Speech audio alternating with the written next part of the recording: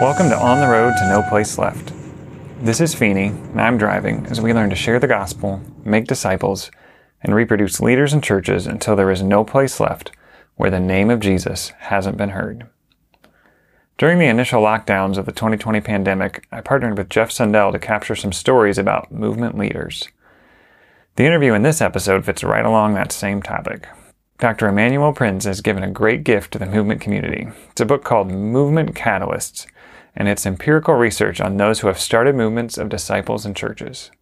We'll just jump right in with Emmanuel, but I encourage you to check out the show notes and listen to his episode with Steve Addison on the Movements podcast that shares more of his backstory. What has brought me to the topic of movements? I was a 21-year young seminary student, and my professor of missions back then taught Introduction to Missions. And one of the 15 lectures, just 50 minutes long, he devoted to the topic of people movements. Not church planting movements, that term didn't exist then, not disciple-making movement, people movements. And he told us students in brief sketches about Westcombe Pickett in 1933, Christian mass movements in India, and people movements in southern Polynesia. What was the author? Escapes my mind now. Anyway, and a little bit of McGavran. And I was fascinated. And I was taken aback. And I thought, wow, why have I never heard about this? Why has no missionary who has come to my home church ever talked about movements? And I was so excited that I went to a town about a couple of hours drive away. That's a town where the university has the mandate to have every single theological book that's ever published anywhere.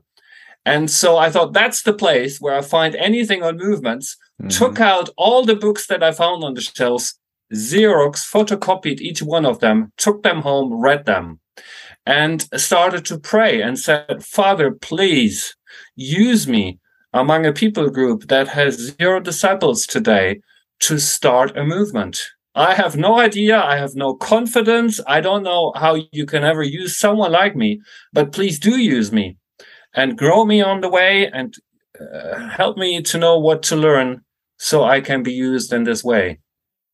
Amen. That's awesome. And I'll link to the conversation you had with Steve Addison about a little bit more about that and even some of the work you guys saw God do in Sudan there. And I've enjoyed listening to that myself.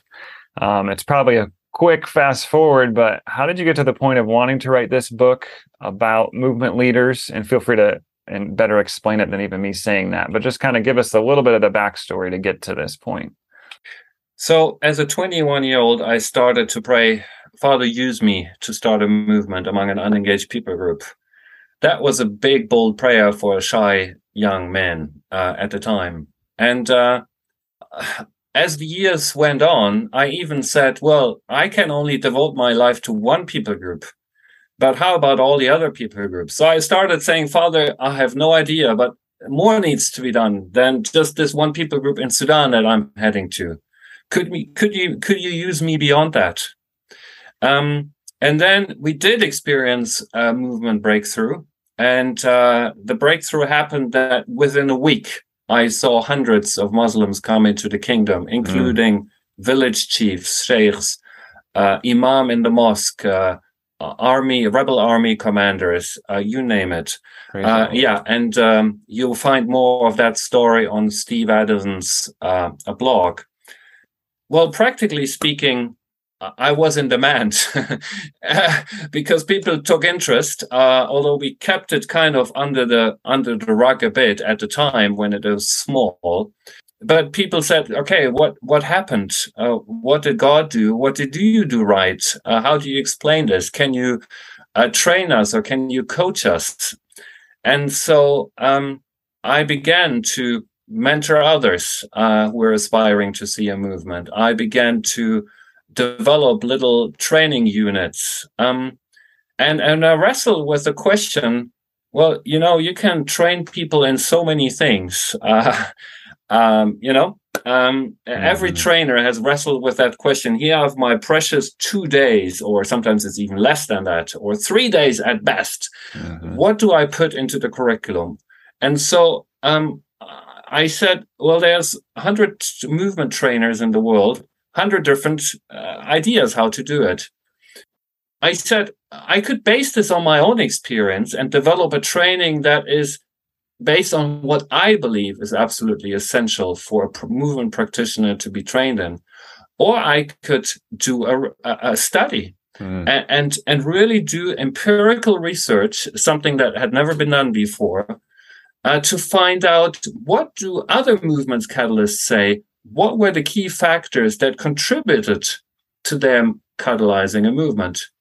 And that's set me on the journey. Now, I didn't know how to do research. How would I?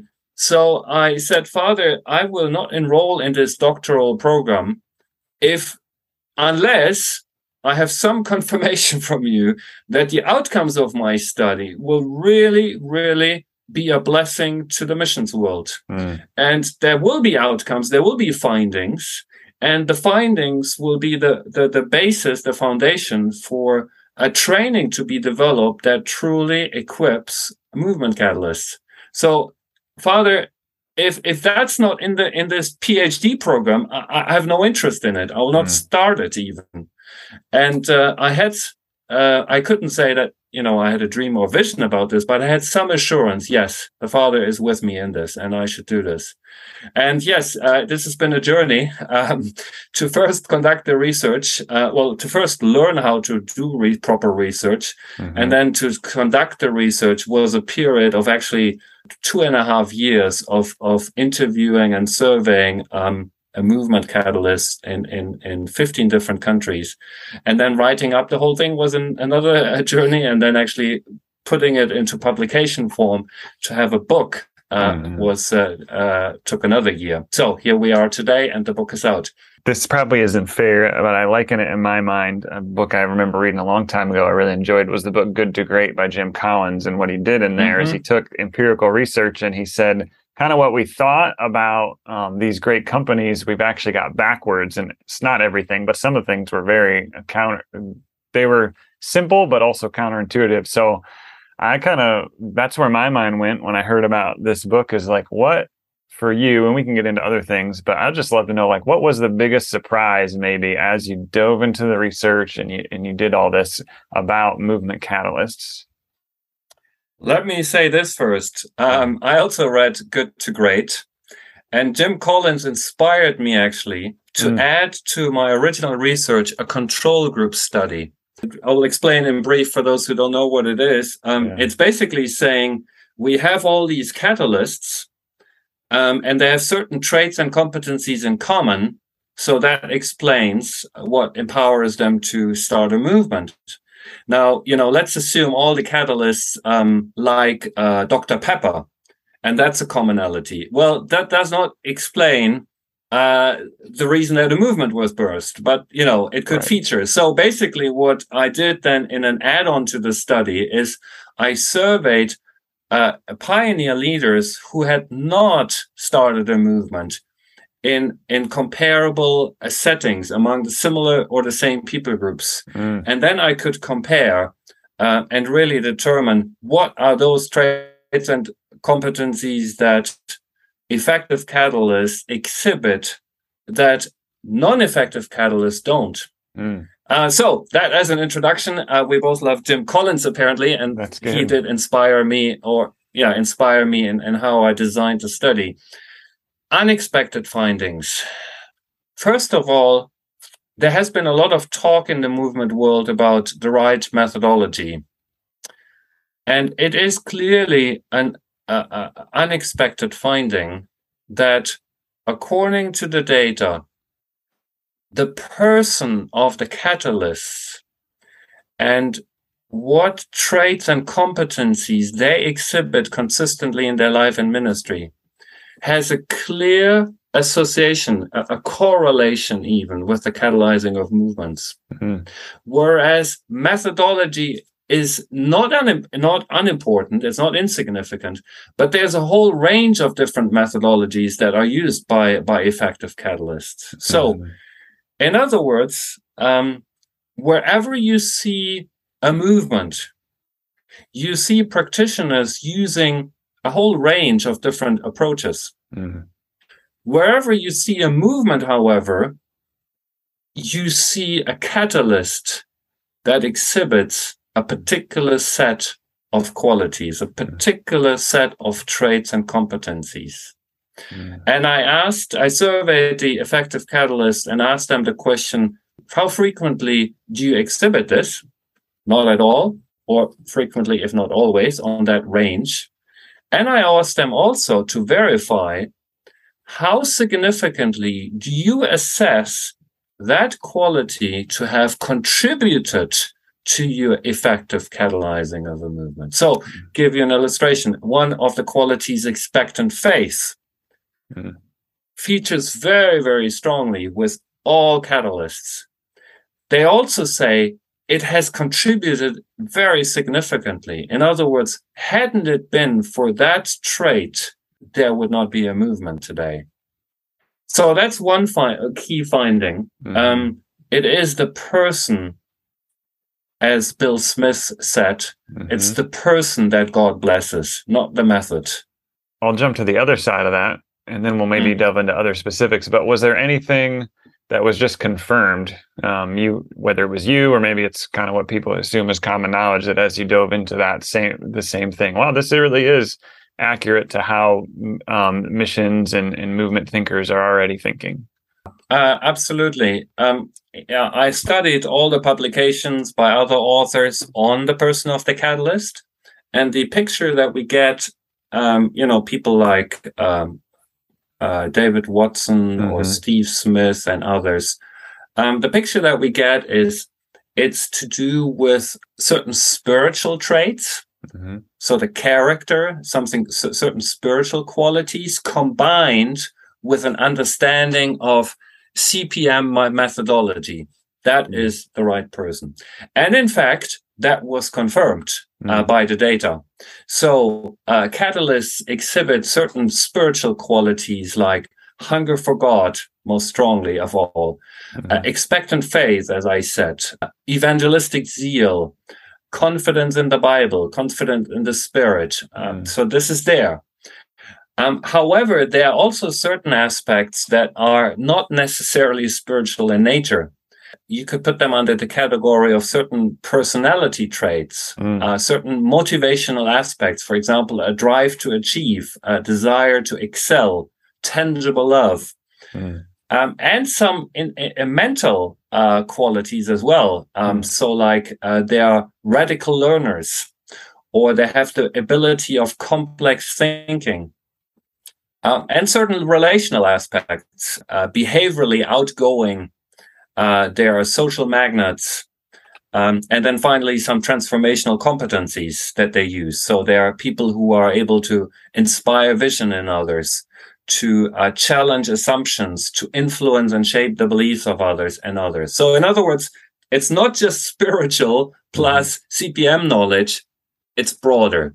A couple things I'd love to know that relate to this.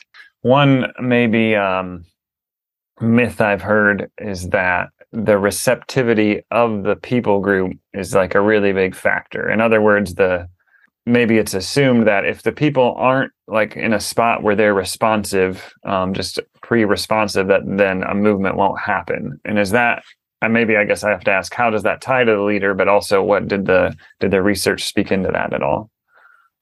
That's a very good question, Afeni. And in fact, I did investigate that as well. In summary, receptivity or lack of receptivity to the gospel is not correlated with movement breakthrough at all. So I used the Dayton scale. Some may be familiar with that, which assesses spiritual receptivity basically on a scale from -5 to +5. And that means highly receptive and not receptive at all. In fact, hostile, antagonistic toward the gospel.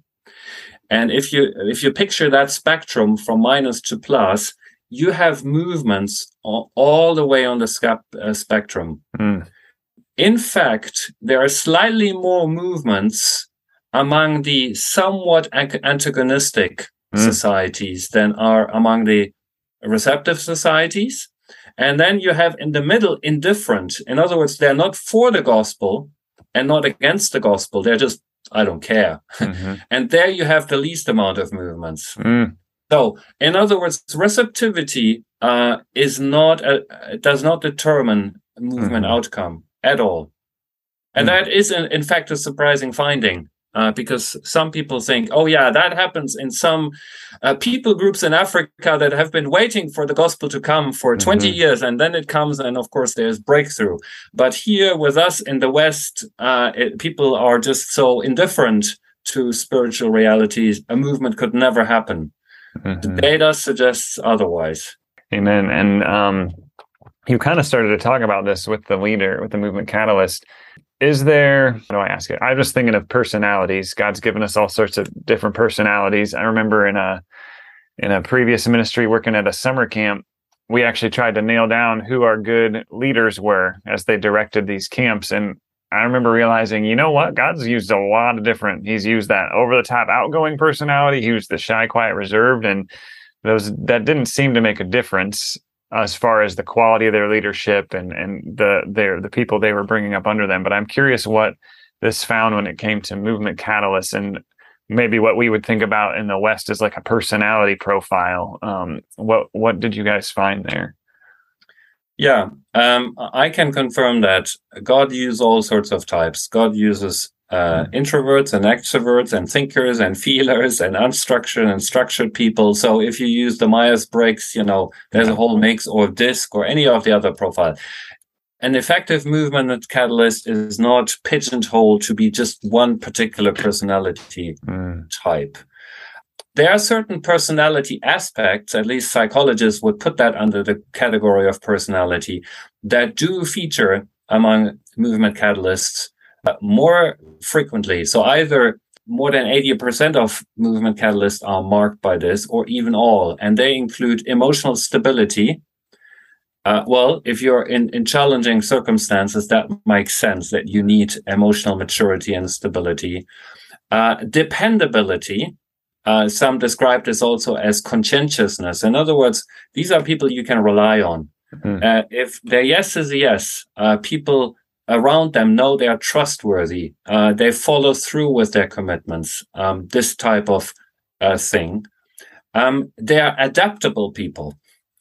So flexible, in other words, willing to adjust on the go, be spontaneous, make if the plan doesn't work out, come up with a plan B instantly. And finally, they are marked by persistence. So people who face challenges, difficulties, and just have a mentality, I won't give up. I will persevere. I will push through this until I see what I'm here for, what I'm longing to reach. Okay. So I mentioned these four that are under the category of personality somehow. These are traits that characterize effective movement catalyst. But it would be wrong to assume it's one particular type. And sorry, I'm not that type, so probably God can never use me that way. Yeah, well, in those, we could have an outgoing person that does or doesn't have those traits, and a very introverted person that doesn't have those traits. Those aren't really tied to maybe what we think of initially when we meet somebody and their personality. So that's really helpful. Yeah, I mean, look at me. On the Myers-Briggs, I'm a very strong introvert. But I've learned that in ministry, if I want to influence people, I have to be initiating conversation, approach people and be talkative. So in other words, people can be naturally psychologically introverts, which is, as defined as that's where they draw their energy. I draw my energy when I read my books or, have a chat with my wife, but not when I'm out in the crowd. But behaviorally, I do what it takes to initiate conversations, build relationships, and thereby share both the gospel and other values. I don't even remember why I wrote this as I was reviewing my notes in your work. I just had a note of tell us about the role of prayer. So I'll let you run with that. But what did you learn about prayer in particular when it comes to movement catalysts and seeing movement start? So I did not investigate how much prayer there was in the background or how much prayer catalyst mobilized. But what I did investigate is the role of prayer in the lives of effective catalysts. And they do pray a lot.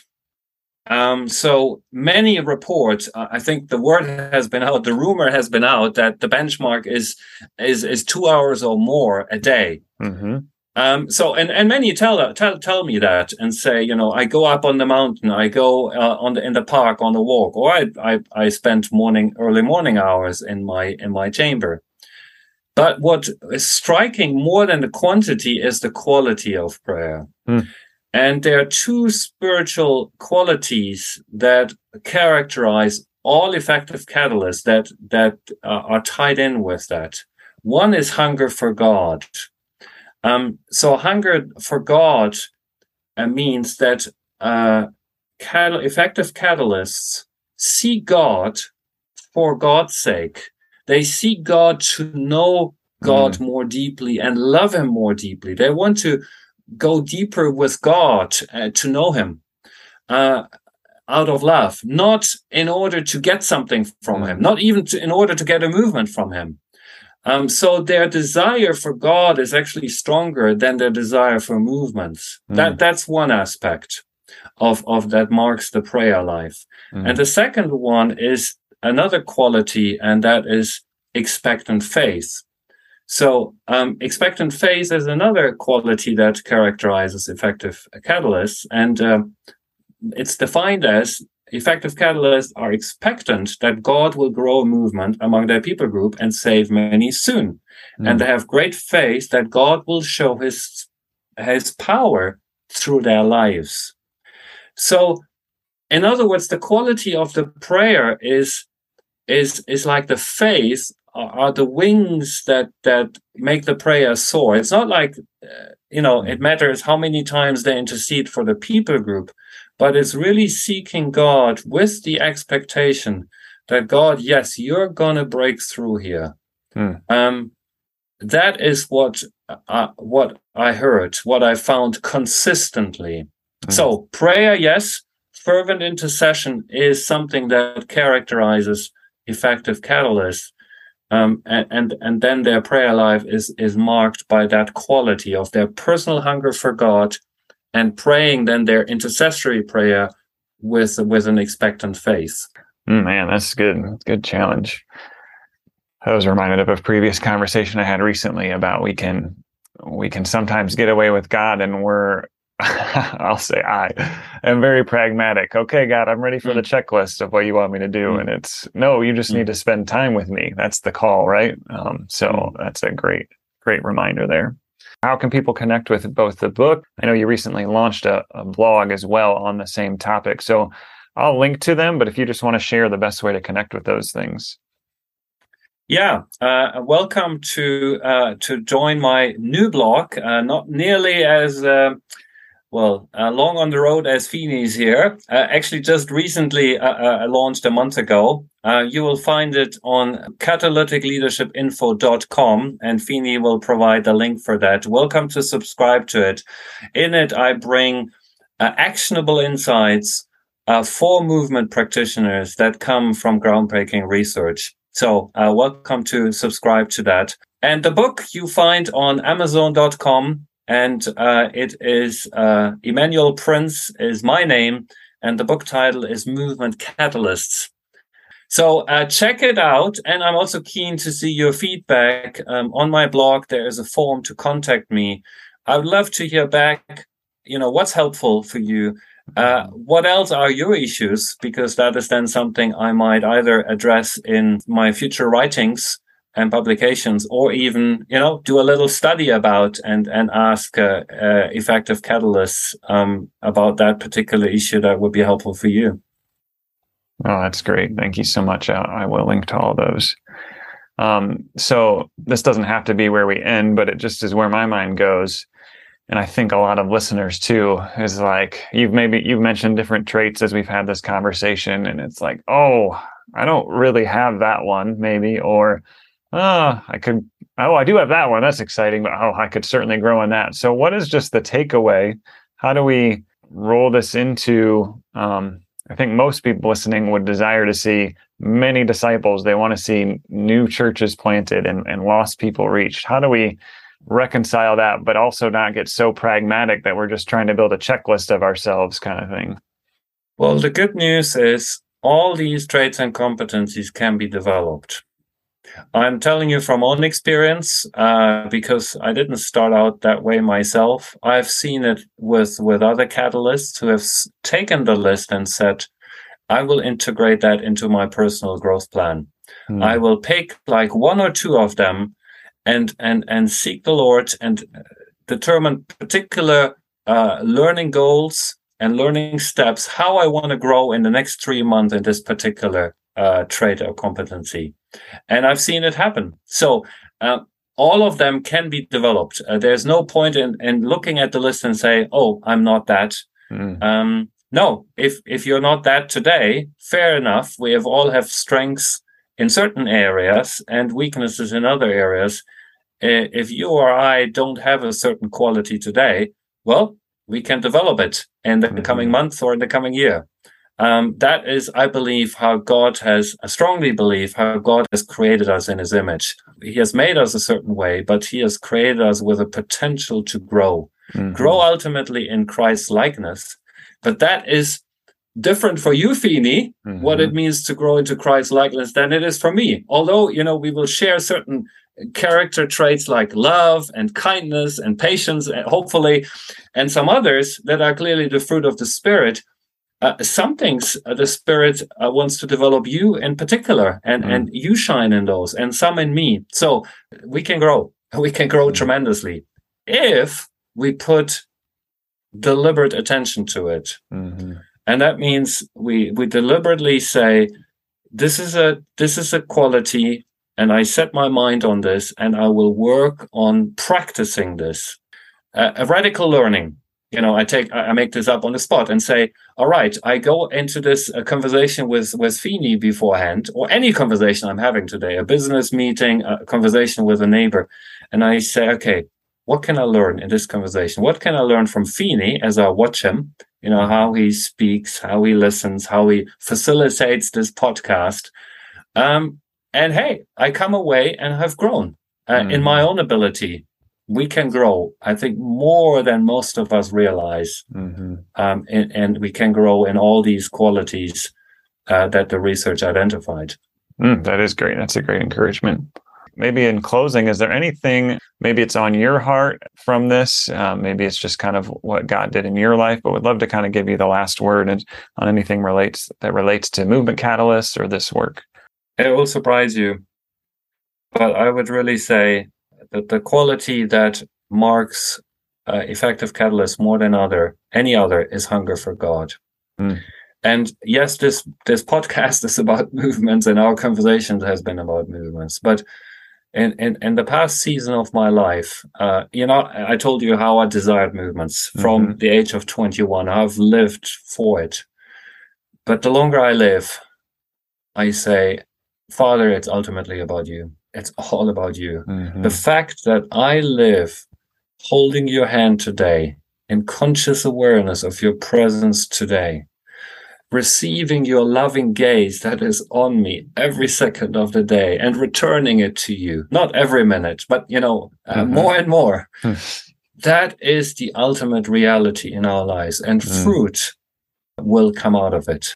That's what Jesus says. Abide in me, dwell in me, and then you will be fruitful. So it might be counterintuitive to you, Feeney, and to those who listen, but I would encourage you, go deep with God, really, and he will use you. He will make you fruitful in his own ways. And yes, ultimately, he can use all of us to contribute to his kingdom come, to see movements launch.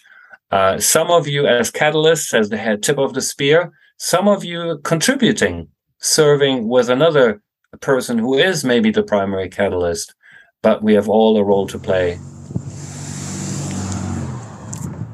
If you have any comments or questions, you can head to ontheroad.link. That's ontheroad.link.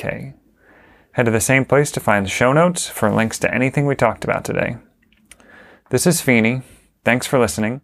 The On the Road podcast is to encourage you to share the gospel, make disciples, and reproduce leaders and churches until there is no place left where the name of Jesus hasn't been heard.